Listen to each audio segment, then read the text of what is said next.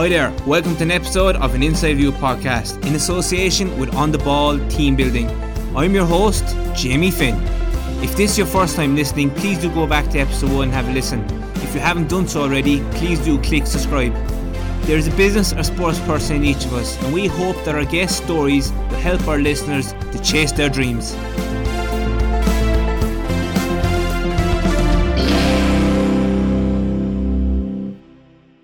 Welcome to episode 8 of series 2 of an Inside View podcast with On The Ball Team Building.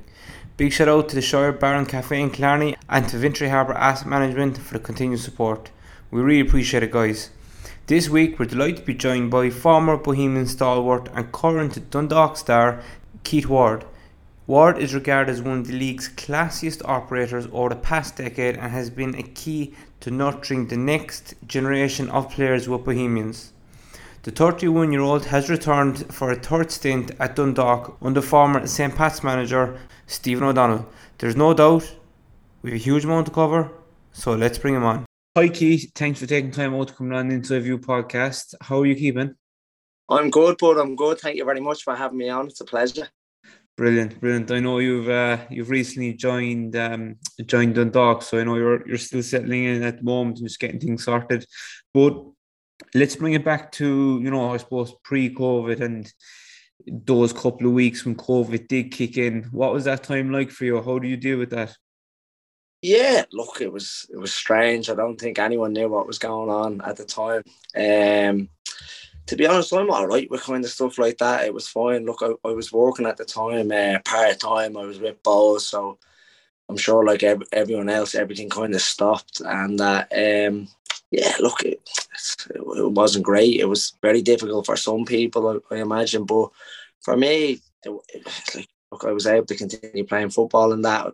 Kind of lost my job and that, but it wasn't the biggest deal because I obviously had my football. But no, it wasn't great, obviously. But it was something, obviously, I was okay with. But I'm sure a lot of people were a lot worse off. And just, I suppose, out of curiosity as well, you said you were part-time, so you weren't full-time with Bowes, you had a permanent job as well, had you? Yeah, so like kind of my week would be between Bowes and my job.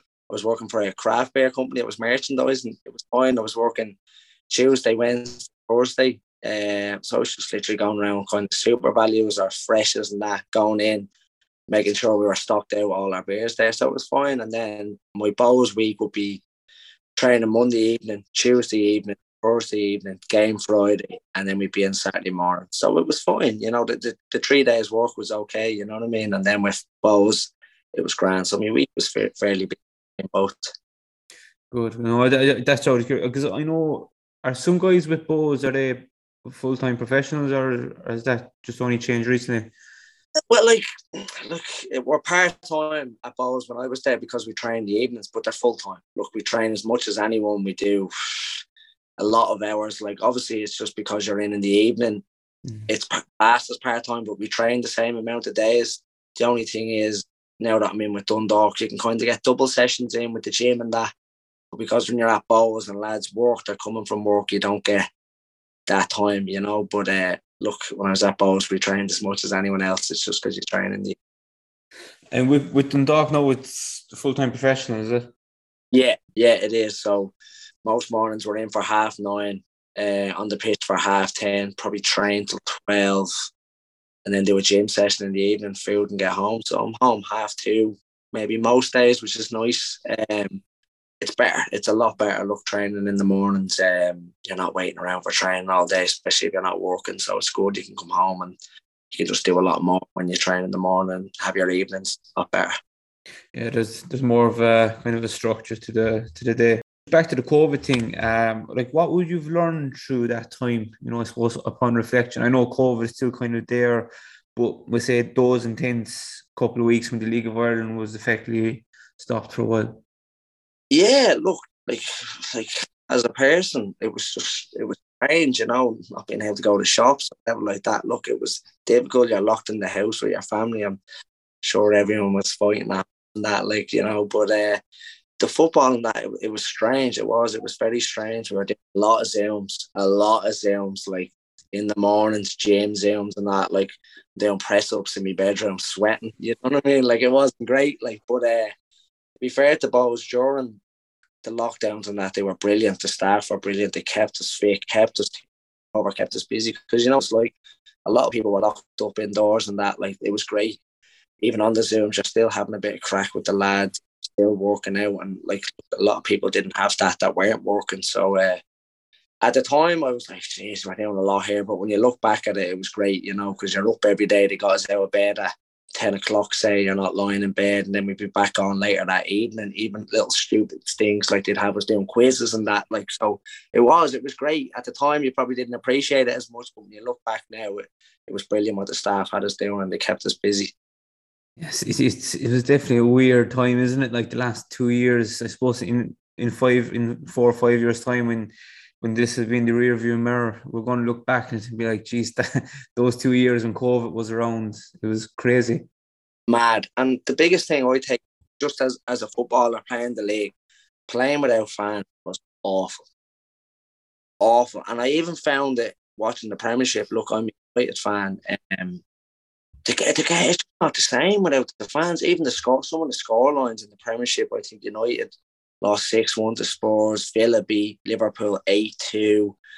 Like, it's not as enjoyable. Like, even our games, it's kind of false. You need that atmosphere, that kind of ooze and ahs from the crowd that you play off. You don't even realise it until it's taken away how much you need it. Like, it's just, honest to God, if you'd stop playing, I'd stop playing if this happened again and there was no fans. Honestly, it's just, and you don't realise it until obviously it happens. Obviously, I hope it never happens again with the crowds, but that's the biggest thing I take from it as a footballer.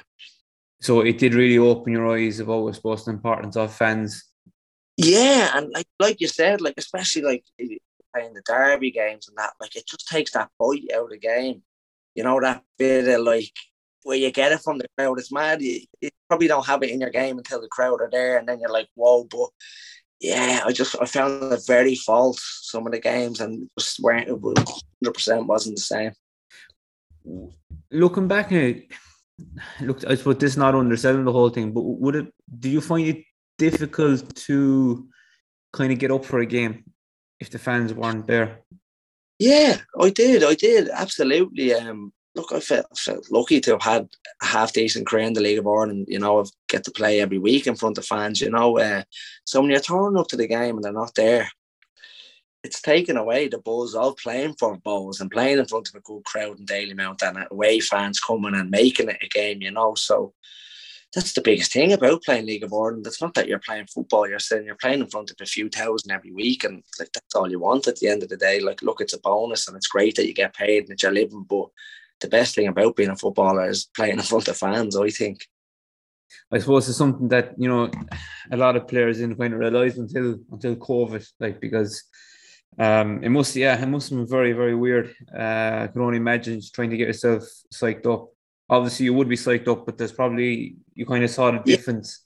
Take away from you, it's just that thing, and you don't even, I don't know how to explain it, but it's just not there when you're tipping off. It's not the same. And you try to be, it's like a friendly. Treat every game like it's friend, or don't treat a game like it's a friend, but it's a friendly at the end of the day. So, you know that thing, like it's the same with fans. Like, oh, there's fans watching at home, they're tuning in with the Watch League of Ireland, and you're like, do it for them at home. And you're like, yeah, but you want them there, you know what I mean? It's just hard to get that. I don't know what it is, but it's hard. Hopefully it's all in the rear view mirror. Did you find it difficult, I suppose, not the Zoom sessions, but when you went back on the pitch and that social distancing element, was that challenging? A little bit. Look, I'm fine with it all. I'm a little bit okay with all that. Look, each to their own. It's more just feeling uncomfortable around someone else who's not as comfortable with it, like I'll chat, I'm quite lively around the dressing room, so I'm all right. It's just once I'm not making someone else feel uncomfortable, you know what I mean? But to be fair to me, I'm all right, and look, each to their own, everyone. But I found it all right, but look, it was strange, especially with the mask. oh, like it seems so silly. Like, you know, we're on the pitch, we're training, then we get on a bus and we can't sit beside each other like that. Yeah. It was what it was. And look, at the end of the day, I think everyone was trying their best and they were doing what they could and that. So you just have to get on with it. Like, I know, you've played a huge amount in the League of Ireland, and you know you're playing at the highest standard in the league. I saw the geographic location of all the clubs. Most of them are kind of in and around, say, Dublin and that area, and obviously up towards the north as well. There's not many. Obviously, you've Cork City and you've Limerick now. Um, do you think, say, that side of the country has been kind of neglected, or you know, to get the football, get interest in football there? Because obviously in Dublin, the rivalry. Because I lived in Dublin for a couple of years, the rivalry, you know, between Bows and Shamrock Rovers, it's great to see. Like, yeah, 100%. Look, I think it's massive not having Cork in the league. Even seeing their rivalry with Dundalk there for a few years when they're about up the top and that, like that's what you want to see. Like obviously the Dublin derbies are always going to be that, but I think it's great when you see something like that. Like there could be that now with Pats and Dundalk this year with the manager and that. So that's good. That's good for the league. That's what we want. It's what neutrals want. It's a shame, especially what happened to Cork. You know, Limerick have kind of been up and down, haven't they? But that was a tough place to go when they're at it as well. The crowds are there. I think Limerick have the potential. It's more the grounds. I find it hard that some of the clubs don't have the grounds. Like when Cork is, when they're on top and you go down to Turner's Cross and there's a big crowd there, like that, as hard as it gets around the country, as hard as a game. And Cork are always big and physical. And it's like, oh, do you fancy this? And then you have the crowd behind them. And that's so it's a real, like, without, I think the League of Ireland needs Cork. Hopefully, you know, they get it back. But yeah, there's a lot of Dublin teams in the league at the moment, actually. So I think the League of Ireland needs your Corks in the league and that, and even a Limerick or a Galway or something, just to kind of, I don't know, have that kind of competitiveness. Yeah, and it would definitely get the competitiveness, and it would definitely, you know, obviously increase the interest in areas where I suppose the GA is very strong, you know, and I suppose in Munster it would be extremely strong. Not saying that in Dublin, sure, Dublin were flying the last couple of years as well, but it just, yeah, definitely agree with you. Like, I remember years ago watching Cork, like, you know, Turner's Cross used to be heaving, like, when, you know, all the games. Before COVID, it was been bounced around for a while. I don't know what the current situation is now, but about the possibility of joining up the league in Northern Ireland and the league in the South. What's your thoughts, feelings around that? I don't see that as a bad thing. I experienced playing the Stanley Cup a few times with Dundalk and Bows. One of my first games, my actual debut for Dundalk when I signed in 2011, we played there Valentine's night in the Stanley Cup.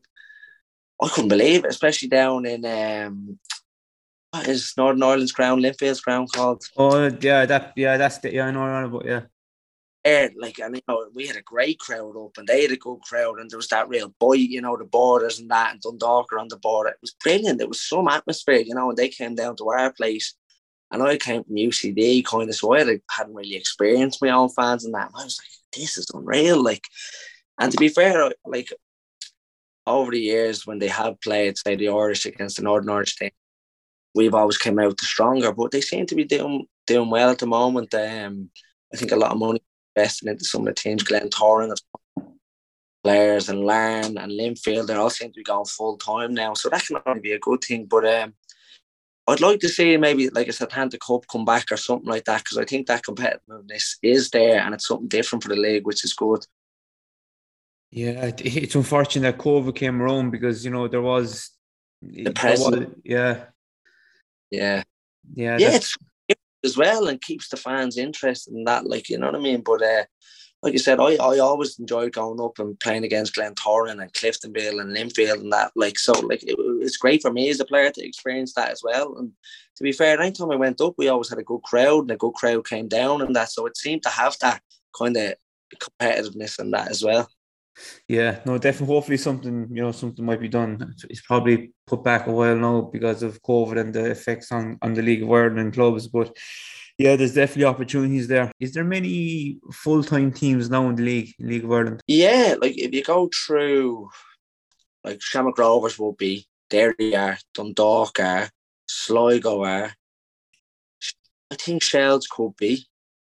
Finn Harps aren't. Bows aren't. Galway are. Cork are. Who am I missing? Pat. Sure. Pats are front one, yeah, sorry. Yeah, so there is getting there. Like, it is getting there. But I think it won't be long until Bows are full time anyway. I think either next year or the year behind. So, yeah, I don't see it too far away until literally 100% of teams are full time.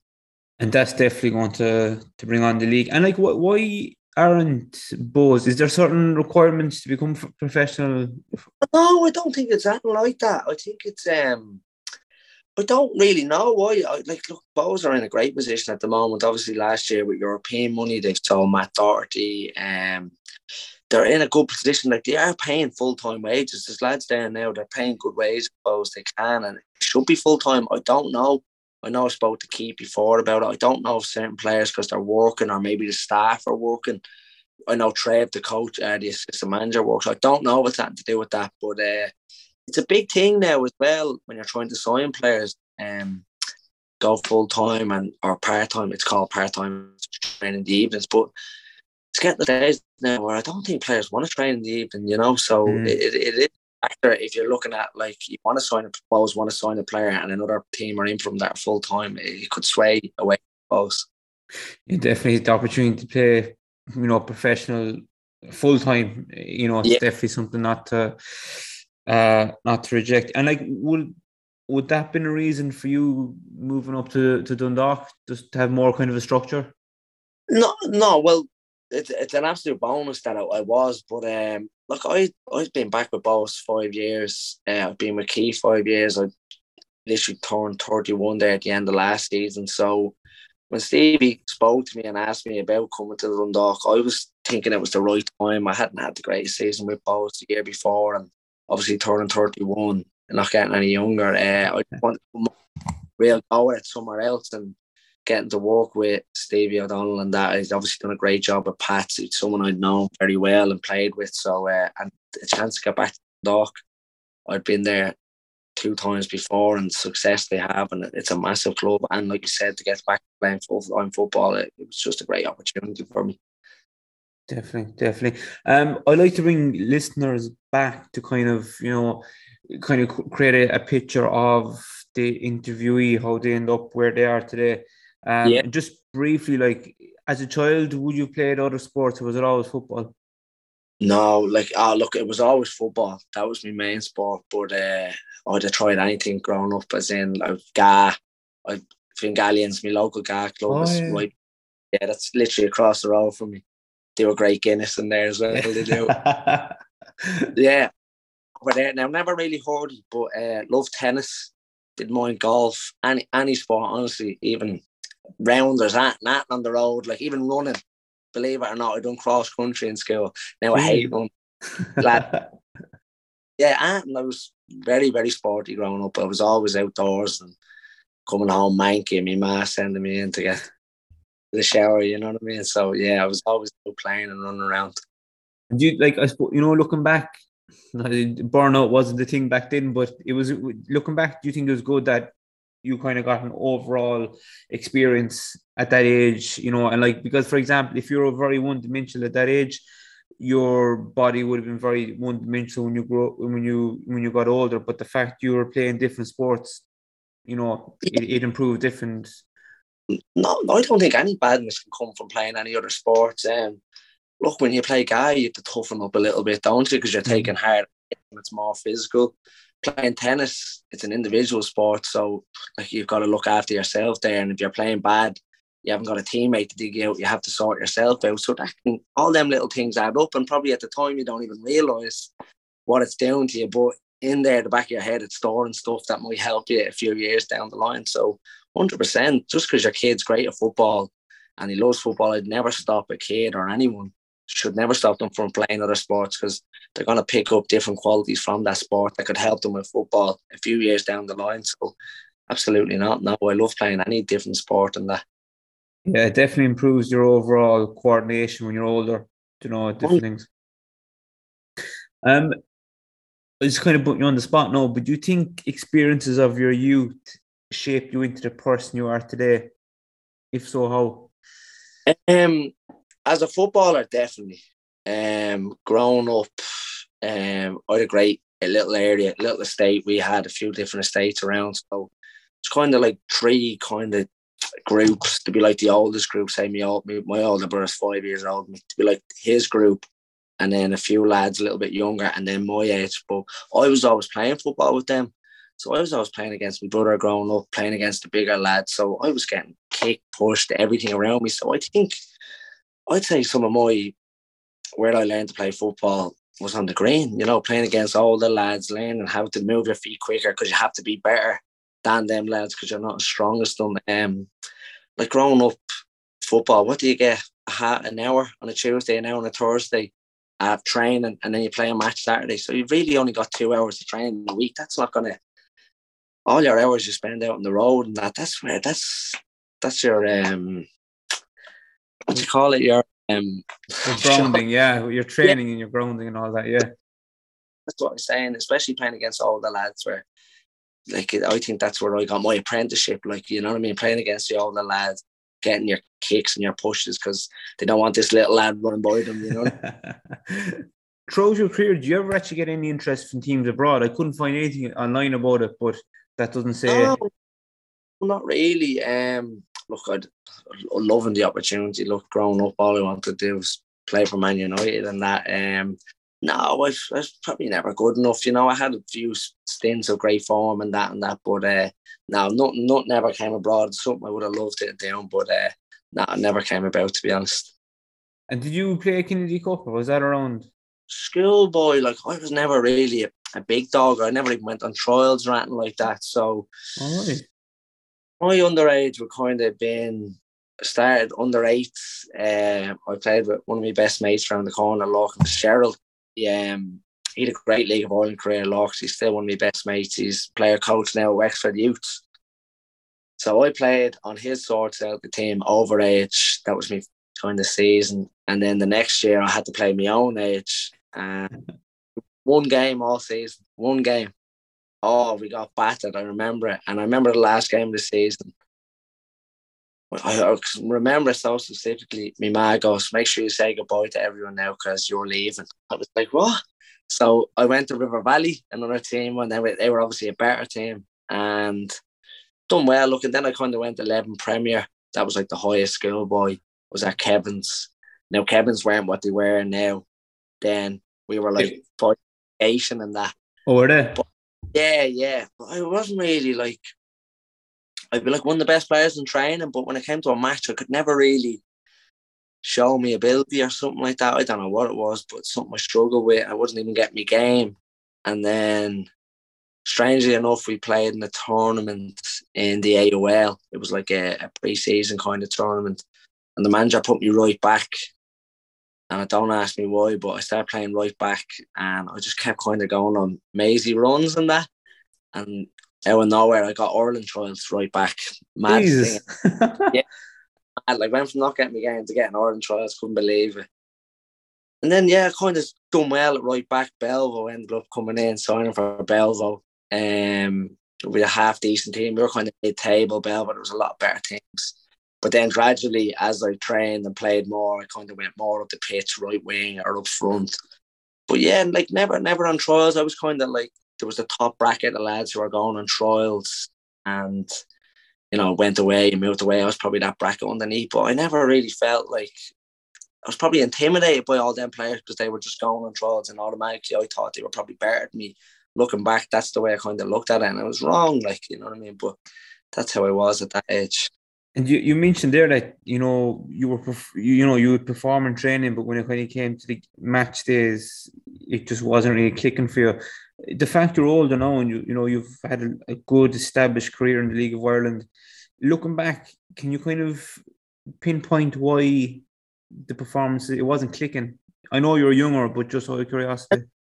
Think of it now is, I always had this thing, especially when I was younger, say we're playing Kevin's and we're Cherry Orchard, the best team. automatically going out on the pitch, I just think he's better than me because he plays for Cherry Orchard. Maybe it was just that superior. 100% was.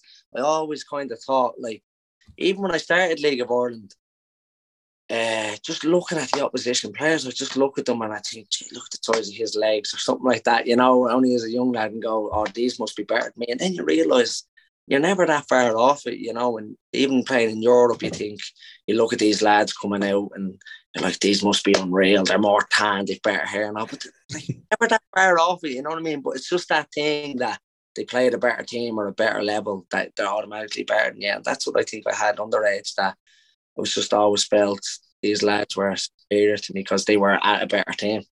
And do you think, I suppose at the time is probably obviously hard to kind of put some terminology on it, but do you think it was kind of, nowadays you've all these words been thrown around, but do you think that it was probably negative self-talk? Yeah, 100%. Like beating me, like I'm defeated before I go out onto the pitch.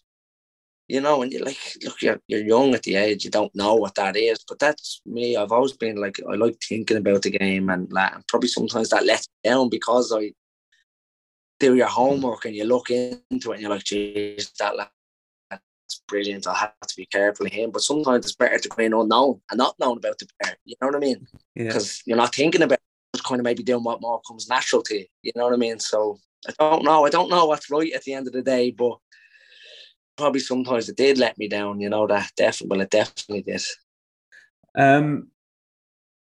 You joined UCD then in 2008, and you just you won the league. I think the next year was 2009.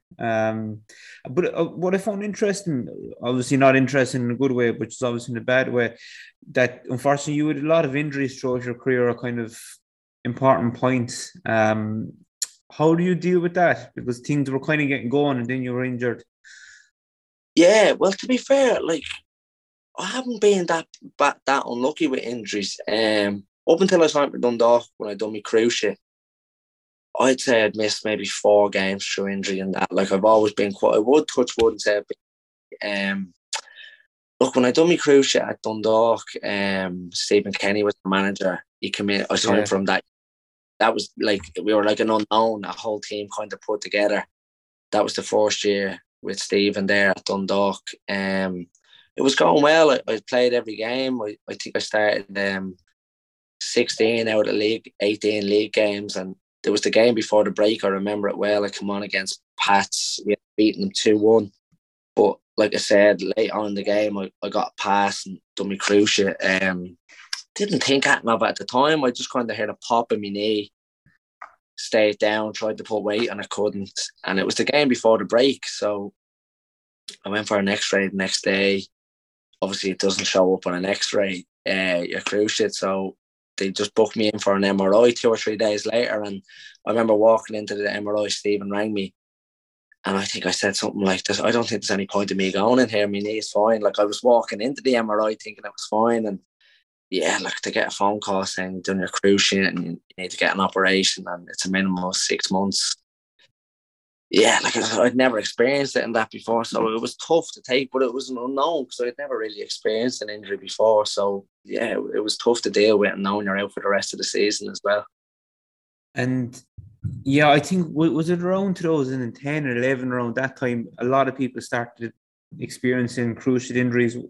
Was it around that time? Yeah, I only said that the other day, that it's just became so common, because we were in the physio room the other day, and I think it was like me, Garth, John Mountney, and someone else chatting, and all 4 of us had done a cruciate, and you're like, it's like you say, it is like, I don't know what it is in the last 10, 15 years. I don't know what the pitches or the train or whatever it is, but it has become a lot more common, to be honest. Yeah, definitely. Whatever reason that is, if it's, you'd have to ask physios. And when you were doing the rehab, that's obviously extremely testing, but when you returned onto the pitch, can you kind of bring us through the psychological struggle you went through? You might be afraid to put weight on the foot and things. Yeah, so I obviously missed the second half of the season through that injury.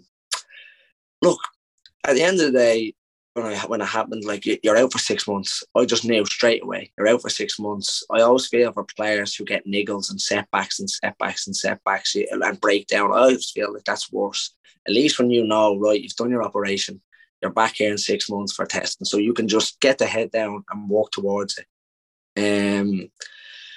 It is good. Like, look, I love being around the dressing room. I've always enjoyed it. So I was always in every day. You know, even if I didn't need to be in or if I had to rest, I'd always come in. So you'd come in, you'd see the physio, you'd have the crack with the lads. But then it would hit you where the lads go out training and you go to the gym on your own. So that's tough.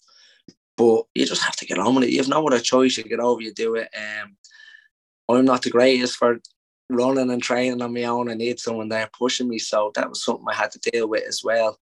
But I was lucky enough, Stephen kept me at the end of the season. I sat down and spoke with him and he said, I'd still like to keep you for next season. So all I had to do was I had a 6-month test. You go back to the sports clinic in Santry and you do tests on your knee. And then once they give you the all clear, you're fine. So Stephen says, once you get the all clear, I'll sign you back. So the lads had done brilliant that second end of the season under Stephen. We came second. And we brought in some good signings. We signed Daryl Horgan and that, and it looked like we could have a good go at the league, you know. So I was eager to get back into the team, and I was a little bit behind coming back pre-season and that. And I knew, look, at the start of the season, I'd be fighting to get just back into the squads and that. But I never had a problem with my injuries. I came back fine, everything was fine. But that year, the team took off. They were winning week in, week out, and I couldn't make the benches and that. So I was finding it hard, but I got myself back into the squads and that. And I remember I came on against Drogheda. We were 6-0 up. We won 7-0, but I got on for 10 minutes anyway. I was buzzing. It would nearly been up to about, I'd say, 8-9 months since I played. It was mad, like you said, them little feelings come back that you forget. Like when I ended up setting up the 7-goal, Dave McMillan scored. And you know that buzz when a goal gets in that you just... Yeah, it was like I scored a hat-trick or something, that feeling of just getting up. Them little things that you miss, that you don't appreciate, that you have, even just warming up and that, it was like, Jesus, it's great to be back. But yeah, like football, lads get tough with injuries, but to be fair, that crucial, I at least, you know, with 6 months and that, you know, it was fine that you could work towards it. So, but it was a tough year, obviously, that year with the lads brilliant every week, and I found it hard to play that year, you know. At least when you, yes, yeah, at that point, at least when you did it, you knew that bang, 6 months time, you need to be back there. But with the cruciate, did you ever, like, you were lucky you didn't do it in the other knee, or you're lucky you didn't do it again, you know, throughout your career? No, like I said, like I've never really had a problem since. I remember talking to the year I'd signed back under Steve when I was coming back from my injury. He sent me to do the league launch in the Aviva, and I was chatting to other players around the league, and Fabio O'Brien was there off Drogheda. I remember saying to him, "How are you getting on with recovery?" And I said I felt fine. And I remember him just saying, "Look, it's going to take a year to fully feel right, you know, like just be patient with it. Like you're like, look, you'll have the all clear after 6 months, but it just kind of takes a year." And I kind of didn't take it at the time, but I realised now after what he was saying, and that's what I was saying to Mounts the other day. I said, like, you'll be able to do things, but it does kind of take a year just to get that kind of normal feeling back to it. Like, so it's a strange one, but everyone's different in that, you know. Do you think it's the 6 months on from the all clear, or the 7 months, whatever? Do you think it's the psychological? Yeah, just trusting it. Like you said, you need to go into training, you need to get smashed in the tackle.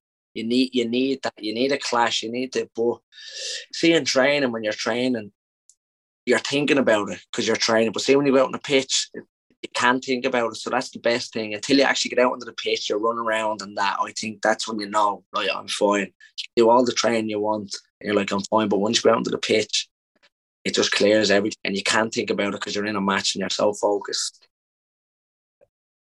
Before we move on from Stephen Kinney, I'd like to just get your insight into the story I heard. Were you abroad during the time you were injured? Something about food, was it? You ordered some. Is that true? Yeah. Look, I had 2 years under Steve. He was brilliant. Honestly. It was It was great. It was so I found him fascinating. His team talks now were brilliant. How he is around the place, mad, good mad. I always thought, but so enthusiastic. Just kind of love football. Real gets you up for a game. How he speaks to players, he's always trying to nearly get you on edge and get you going and that. So I really enjoyed working under him. Obviously, it didn't go the best for me under him, especially in the second year when I didn't really play. But I never disliked him or that, and I found it hard not to like him even when I wasn't playing. But so I ended up playing a League Cup game. He gave me a run out in the League Cup game because the team had been doing well and I hadn't been playing. So we went up to the Brandywell. We played a League Cup game, and I ended up getting a knee into the back of my arse, right? So I got a hairline fracture in my arse. Sorest I've ever experienced. So sore. So that happened just kind of during the summer and that, and I was kind of getting back trained. That I was out for a few weeks, and we were going over to Luxembourg. Was this after the cruise ship? Was it when you were coming back? Yeah, this year after. I was fine. I was back playing, and I kind of got a setback with that during the season. So we were flying over to Luxembourg and that, but I wasn't available. I wasn't fit or anything like that. And he goes, "Look, come over with us for 3 days and just do some hard training." So I was like, lovely. I wanted to go anyway, even though I wasn't playing, you want to be around the lads. It's a trip away and that'd be good crack. So we ended up getting a good result over there. I go out for a few hours in Luxembourg. And we had a good night. Look, I think it was a Thursday night. There was no one even out. It was random. There wasn't a person. Had a bit of crack anyway. Good night out. And I'm not really a breakfast person. I'm not the biggest breakfast fan in the world and that. And look, there was a few rough heads in the morning and a few of us hung over.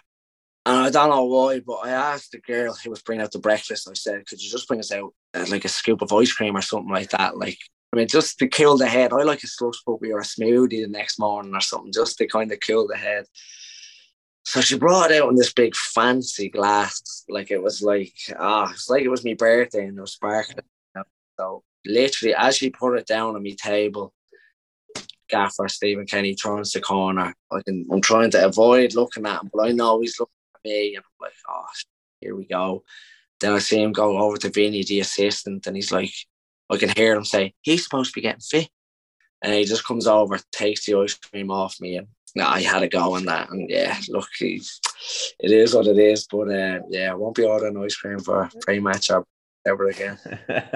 And your relationship with Stephen was grand. There was no issue. Absolutely. Look, I didn't play in that, but like you said, the team were doing brilliant. We were going for the league. It looked like we were fighting for cups and that, and it was real unbelievable buzz around the place. We'd only been together, and it was hard not to like him. Everyone was doing well and that. So look, it was brilliant. Stephen done brilliant. Obviously, you see what he's doing. We started to get the rewards with the Ireland team. So hopefully long may it continue. Definitely. For a long time, I have been living in Dublin, so I actually haven't been to a Bohs game, but I've seen what it means to the people around there. Yeah. And I've seen how it's grown as a club and as a business in a way, and how it marketed itself. It's quite remarkable, the work they've done, isn't it? It's unbelievable. It's I don't know, I experienced it when I signed 2012 that Bohs was kind of on the ground. I think I signed on a napkin 2012. It was as in the club where I think struggling from the year before. It looked like they could be even go bust and that. So I knew what it was like then. I came back in 2016. I signed with Keith, and they were still, I think we were fighting we were tipped for relegation that year. So to see how far it came with Keith under them 5 years, and how far the club came on and off the pitch, and even you see it this week with the Bob Marley jersey, unreal. Little things that's where Dan Lambert's brilliant behind the scenes. That he just thinks differently, and he doesn't give a shit. I think he just goes for these things, but he thinks no one else would think like that. And it seems so simple when you see it now, but he's always looking to tap into something different. And the club's just kind of massive now. I really do think no clubs like it at the moment. Just from that kind of perspective, that they're just on a whole different level at the moment, Bohs, with that stuff. And even the week of the final last year, I went into the Bohs office with Dan, and they done the refugees welcome jersey last year. Yeah. And even though final, Dan was showing me the sales on the computer, and it showed me the people that are buying it, and he showed me the addresses, and like all the orders still coming in, and it's like, I don't know, I'm sure clubs are run brilliant as well, but you're just saying little things like the jersey and that, how much income and how well it's doing and how much it's putting balls out there and that. So long may it continue, because it's a great club at the moment. It is. It's a brilliant place, and like you said, like you haven't been to a game, but I think when you're around the place, you realise that there is that buzz, there's that bond between the fans and the players and that. So I did 100% get to experience that, and it was brilliant. I actually must get one. I haven't got one, a jersey, but I just think the Bulls jersey, out of all the teams in the league, there's something very eye-catching about it. It's really nice. It is. It's cool. It's cool. Honestly, it is. I have people on to me, even though I've left balls off. Can you get me that? Can you get me that? And I'm like, and it's mad. People always ask me for jerseys. It's like, I have to pay for this. Like, if you think, like, oh, can you get me a signed jersey? It's like, I can get it signed, no problem, but I have to pay for it. Oh, dear. Oh, no, it's great. Geez, they're expecting things for free. Jesus. Oh, it's mad. So you've seen how things changed within Bose. So I think you're probably the right person to ask. How did the culture change, in your opinion, within the club from when they're on the brink to where they are now before you left? How did they instill that culture? Well, one, to be fair to Keith, the job he's obviously done is unbelievable. He's great. I really love my time with Keith. He's a brilliant manager. He's an eye for a player, and he's great crack as well. He's a very good person. He comes across a bit serious sometimes in interviews, but when you see him out and you see him behind the scenes and that, even he's great crack. He's a personality. He's never really signed bad people, like that, like Charlie say, or like, you know what I mean? He's always signed good people for the dressing room. And like that, we've always had great captains and great senior players that you could look up to who ran the dressing room. So there was always that with Detzer, say, who was our captain, that you never stepped out of line, because you'd nearly fear Detzer more than the staff. You know what I mean? So I think that was a massive thing that I've noticed that you don't realise at the time, but as you get older, that your senior players, like your Detzers, your Subs, your Morrows that were there, Bucko taking over, that your senior player sets the standards. Not only are they good players, but they're good people, and you should look up to your senior players. And that's one thing I've noticed with Keith, that he's never signed bad. I've never had a player in the dressing room with Bose and I'm thinking, I don't like you, or you're not playing for the team. Whether you liked it or not, you played for the team, or else you were gone. And that's the way it was. And that's what I loved about the place, that even if I wasn't playing that much, I always could walk into the dressing room and look around and say, yeah, like, I like who I'm playing with here. And I like, we stood for something with Bose, That's interesting. And I suppose if you did sign someone and they weren't fitting in, they wouldn't be around for long. He's probably get rid of now. Who you were or how good you were, you kind of played with a team here. And that's the way it was. And it's a great team. But I think the biggest thing was the senior players that were in there that ran the dressing room. So important. And like you said, that's culture. That's something Bose have massively. And I've always had since I've been there. So having good leadership squads, I think that's a big thing now in teams, senior leadership squads, and promoting the right way to do it. Absolutely massive. And even myself last year, I say I was the oldest there at Bose, but I wasn't playing as much as I liked.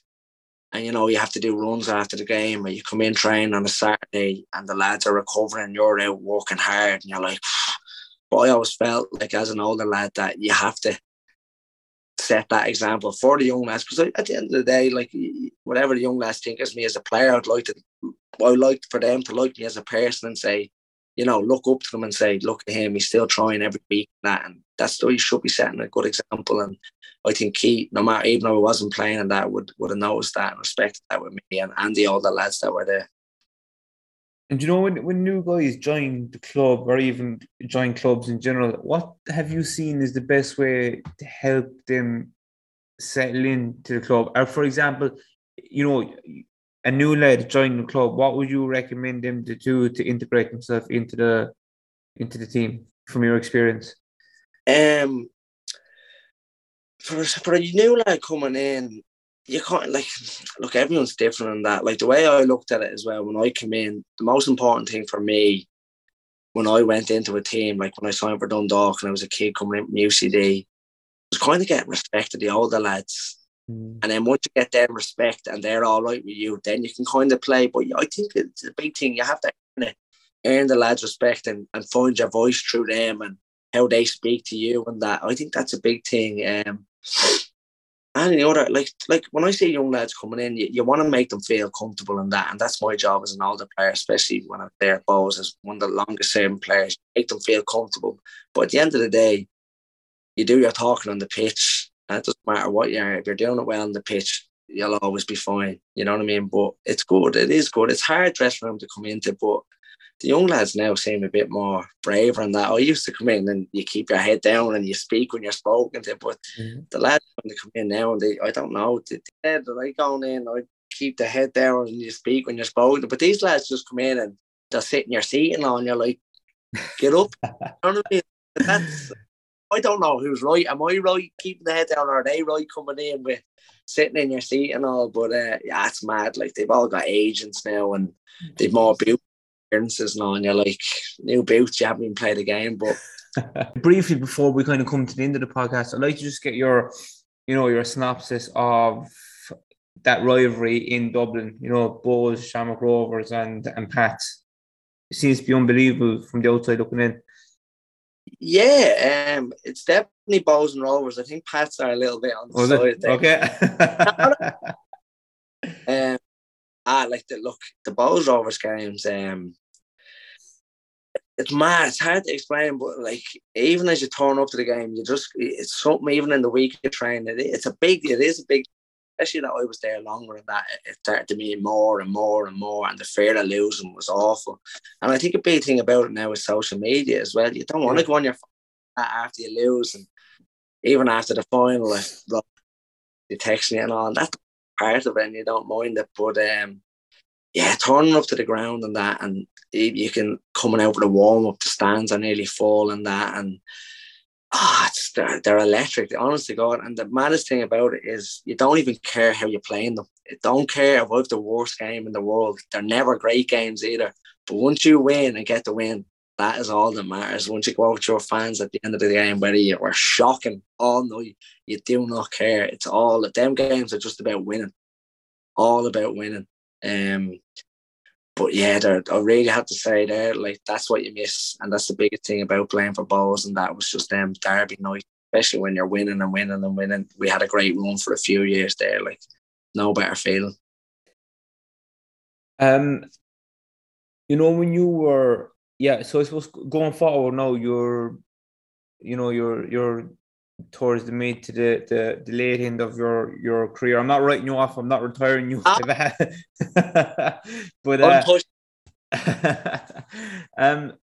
what are you doing on a daily basis? To kind of to make sure you can still perform at that top level, aside from the normal training you have to do between 10 and 2. What do you do outside those hours?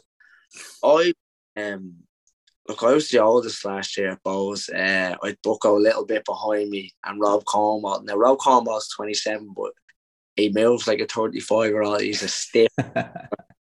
We used to like him. So we kind of, me, Rob, Bucko, be the 3 senior lads and that. And I was saying to him, there's something in football, when you turn 30, your body changes, and it's mad. Because I was always one of them through my career. Didn't like warm-ups. Don't need the gym. I could just go out and lash balls and do what I want. Don't need to stretch. But as you get older and all, they all catch up on you. But now I definitely noticed it last year, and I think I noticed it more because it was such a young team. And I'm coming out training and watching the young lads, and I'm like, I haven't even done that today, and I'm stiff. So it's a big thing. Prehab now is massive at clubs. You're stretching your bands. So boring. But I notice it now, instead of just going out for a warm-up, if I go out, if I do prehab in the gym or on the pitch before it definitely loosens you up in that, and how you recover and all, and sleep and all. It's all like your GPSs now. Every training session we have our GPS in and monitors you. You do a certain amount. You're not competing against someone else. You don't have to run as much as someone else. You just go to your level and what you do, and kind of like get your body known. You're doing the same amount every day, so you're not getting too high, you're not getting too low. You kind of stay steady. So yeah, it's more just recovery. How you recover, how you prepare now is massive. Like I look at like your gig, even Debts are going till he's 35, and I'm looking at myself 31 here. I can't get up the stairs. Like quick, honestly, God, that's a quick. What was the hardest? I suppose pre-season is always the hardest sessions and all that. But is there one pre-season that stands out in your memory that has been the hardest to date? To be fair, it's a lot more sports science now. Pre-season, they're not what they used to be, where it was 4 cones and you just run and run and run. They're all kind of match related and specific, where it's more sprints and that. But there was a time at Sligo where Mickey Adams came in. We had Owen here, he got sacked that year, and then Mickey Adams came in. He managed his clubs in England and that. He was at Leicester and that. Mickey come in. He was kind of old school. He came in during the season, and he gave us some running sessions. Like that was probably the hardest bit of running I ever done at a club was with him. He was brilliant when he came in. He was real enjoyable and that. And tough weeks with him. His first few weeks were very, very tough. Jesus, I can only imagine. Oh my God, it's a thought of running. I'm grand running my own pace, but no long sprints. Just can't go any quicker. Like, what would you've learned? We're coming towards the end now, Keith. So not long left. What would you've learned in your professional career that you'd like to pass on to younger guys? Yeah, it goes fast. Literally, you blink and 2-3 years have gone. Like I still can't believe I'm 31. Like 31, maybe in 2008, I still it just goes like that. Little thing, never get too high, like that. Never get too low either, because football can change just like that. 1 week you could be up there, and next week you can get brought back down very quickly. So don't read into too much like that. Like just keep level headed and that, and just keep working hard. Really enjoy it. Don't forget to enjoy it. Like it's a short career. Everyone has their own stuff going on outside of football. So when you're in the dressing room, in around the team, just enjoy it as much as you can. Really. If you had to look back, who would have been the biggest influence on your career? I don't really know. I don't think, like they're saying that, like I've never really had a big, like growing up, I obviously looked other than that because he was older than me and he was better, but just my teammates really just wanted to do well for my teammates, because any team I was at, I really got on with everyone and that. And yeah, just honestly, my teammates, I don't know if that's cliche or I sound stupid, but I'd say my influence were my teammates, definitely. When your career does come to an end, again, I've said this to guys, and it sounds like I'm retiring them, but when it does come to an end, whenever that will be, do you see yourself still staying involved in football, or what do you think you'll do? Oh, 100%. I'd love to get into coaching. I'm starting to do a little bit now, helping out a mate. I have to get going with my badges as well, especially that part of the game now kind of excites me. A lot of training now is on the training ground, technical and tactical and that, and I like that side of it. I think I could improve players as a coach. I like that idea of the game and that. I'm probably annoying some of the coaches and saying things and they're like, "What are you taking the session now?" But like that's just me. I kind of enjoy it. But definitely coaching, not management, but definitely coaching, I think. Why not management? Look, I'm not ruling it out and that. Never say never, as I say. I don't know. It probably have to be a bit stern or something. To be a manager or a bit ruthless. I don't know if I have that in me. But I just like coaching because it's more hands-on and you're more in the thick of it and you're involved more. So I think that kind of would suit me better. But who knows?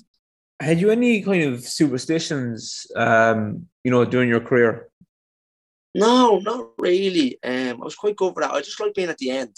In the warm-ups, I like being at the end. Or if I come out, I like coming out last. Now, Stevie, the gaffer, fined me the other day a fiver for being at the end of the warm-up. He says it's lazy. That's because you're lazier at the end. So that's the only thing I like. That really. Look, if I done something during the day of a game and I done well that week, I might do it the next week and that. But other than that, no, nothing really, to be honest. Had you any superstition around numbers or anything like that? Some players. No, I had 2 squad numbers, 10 and 17. So I couldn't be 10 this year at Dundalk. And to be honest, my last time at Dundalk when I was 17, I thought I had a good year. So maybe that's a superstition where I said I'll take 17 this year. But no, I think as you get older, you realise them things don't really make a difference, do they? Like lads getting new boots and that, like you're still the same player and that. So yeah. Yeah. What motivates you? Other players like that, yeah, playing with good players and that. I like, like I always use an example when Dawson the boy was coming through. Unbelievable player, like my idol now he is. I loved him when he came through at Bows. So we had Danny Mandrew was there, another like two unbelievable players. So when Dawson was starting to come into the team, as in training with us, he stepped up and he was doing well, and you could see his talent in training and that. And the game before, our first game back after lockdown, probably going off topic here, sorry. No, you're okay. No, go on. Injured. So I thought I was going to start in the hole, but Keith started Dawson. So I was like, geez, am I third choice here? Like, I've had two lads now, two unbelievable players. So the next day we were in the gym doing recovery, and I pulled Keith and I said, look, am I third choice here? If I am, I think I need to move on. I can't be fighting third choice and waiting for two injuries and that's it. So no. He says, look, Dawson was doing brilliant at the time, but he ended up getting in doing well that time anyway. But like you said, I was saying to Keith, I always said to Keith, don't be calling me third choice because Dawson's not number 10. He's an 8. He should be playing deeper, and he obviously has gone on to do well there now. But like you said, you're saying what motivates me is playing with them players, testing myself, not only against good players, but going up against Danny Mandrew and a Dawson and trying to say, I'm as good as them. So that's what I liked. And I always like playing with good players because I want to test myself against good players and play with good players as well. So I think that's what motivates me. What are two, I've thrown this to a lot of guys and it throws them. They don't really know what to say. But what are two daily non-negotiables? For me, I don't like players coming into training with a hump or coming in mopey and that. I hate that.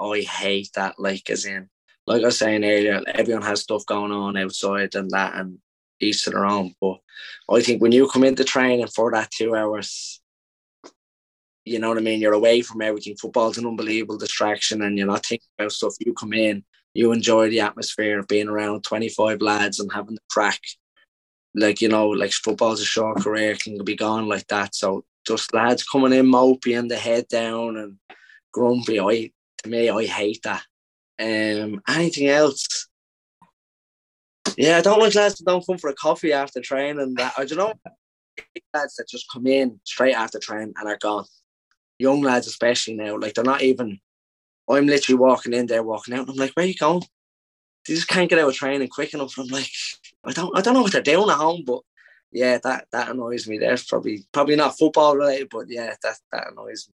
Yeah, I suppose that's, you could define that as I suppose interaction outside of sport. Anyway, what you say? They're probably just getting away from me, sick of me talking. Right, we're coming close to the end. I have two more questions. I'd like to get your insight in. Is leaving a legacy important to you?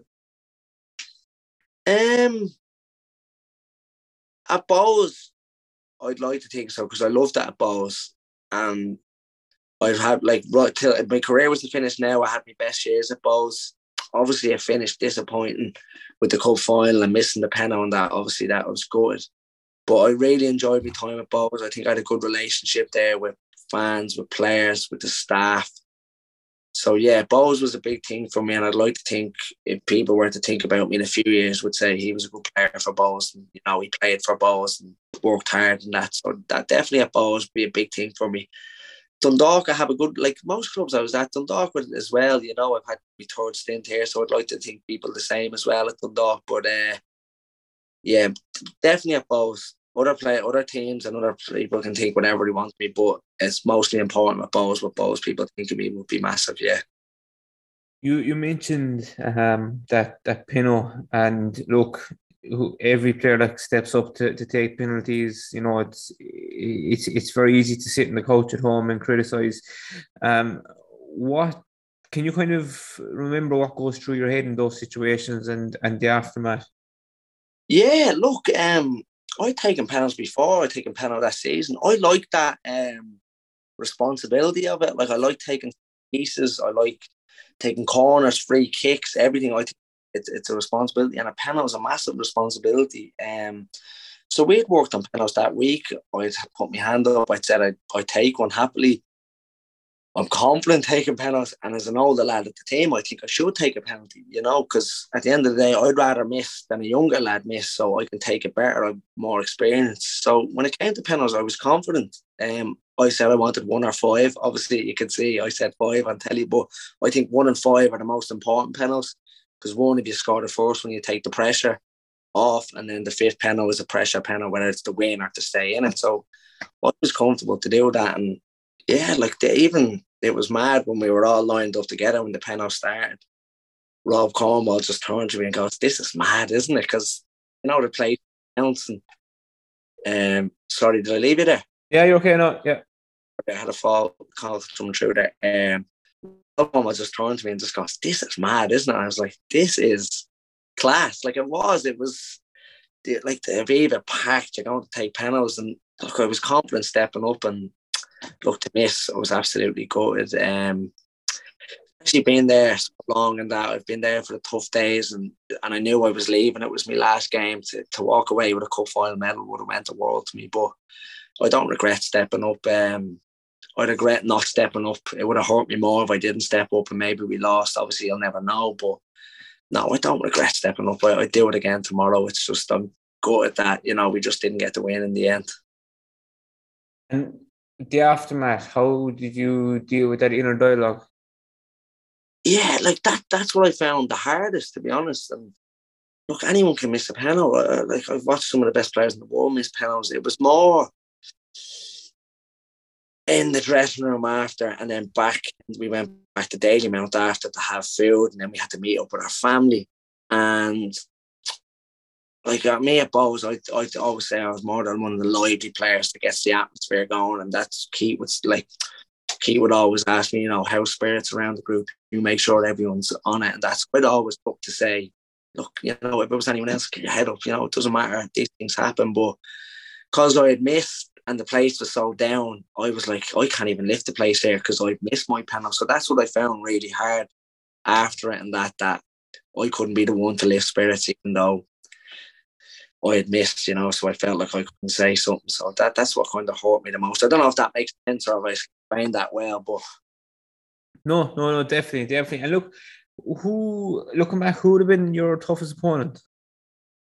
Oh, Joseph and Doe, Jesus, so good. I got to work with Joe. Obviously, I played against him for years. He was so strong. I was only like young as well, so I was just in awe of him. His tricks. He just had that presence on the pitch. I don't know, you just go out and yeah, he done me a treat one day. We were playing. I was playing with UCD. They won a free kick, and I kind of stood over the ball. And when someone walks by you, I kind of just touched them by. He goes, "Hey, why you touch me?" I was like, and he goes, "You racist." And I was, "Oh my God, no, I'm not." And he see me playing, he goes, "Hey, I get you, pal." And I was like, "Oh my," he just had that like aura, you know what I mean? And on the pitch, couldn't get near him. Too strong, too skillful, just head and shoulders above everyone. And probably the closest to come to him that I played against recently was Jack Byrne. Jack Byrne, Jesus, we played them first game of the season 2 years ago, and the match got pulled off telly because it was so windy and the conditions were so bad. And it was the worst match ever. Like, no one could pass the ball, but it looked like he was playing on the Camp Nou. He was just gliding around the pitch and all. It was like different level. Like, so yeah, but definitely Joe and Doe would be up there, definitely. Okay, we'll wrap it up. I appreciate you taking time out because I know you've a lot on at the moment for coming on the Inside View podcast, and best luck with the season ahead. No, cheers for having me on, bud. Have a good weekend, and thanks very much for that. I hope you all enjoyed the interview with Keith. That is all from us on this week's episode, and it's actually all from us as well on this series. So Series 2 has come to an end. Series 3 will be available in the next couple of weeks. It's something we're working on at the moment. So please do follow us on social media, where you'll find all the updated information as to when it's going to be released. And look, we'd like to thank you all for the support, for all the downloads, for all the listens over the past season. It means a huge amount. We look forward to releasing some more episodes in the next couple of weeks. Till then, stay safe and remember, cred unit féin. Talk to you all soon, and thank you all for listening.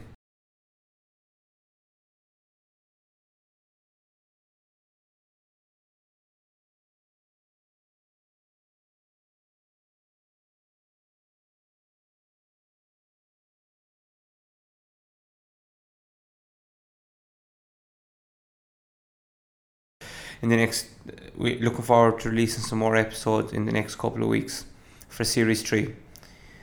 Till then, please do stay safe and remember, cred unit féin. Talk to you all soon, and thank you all for listening.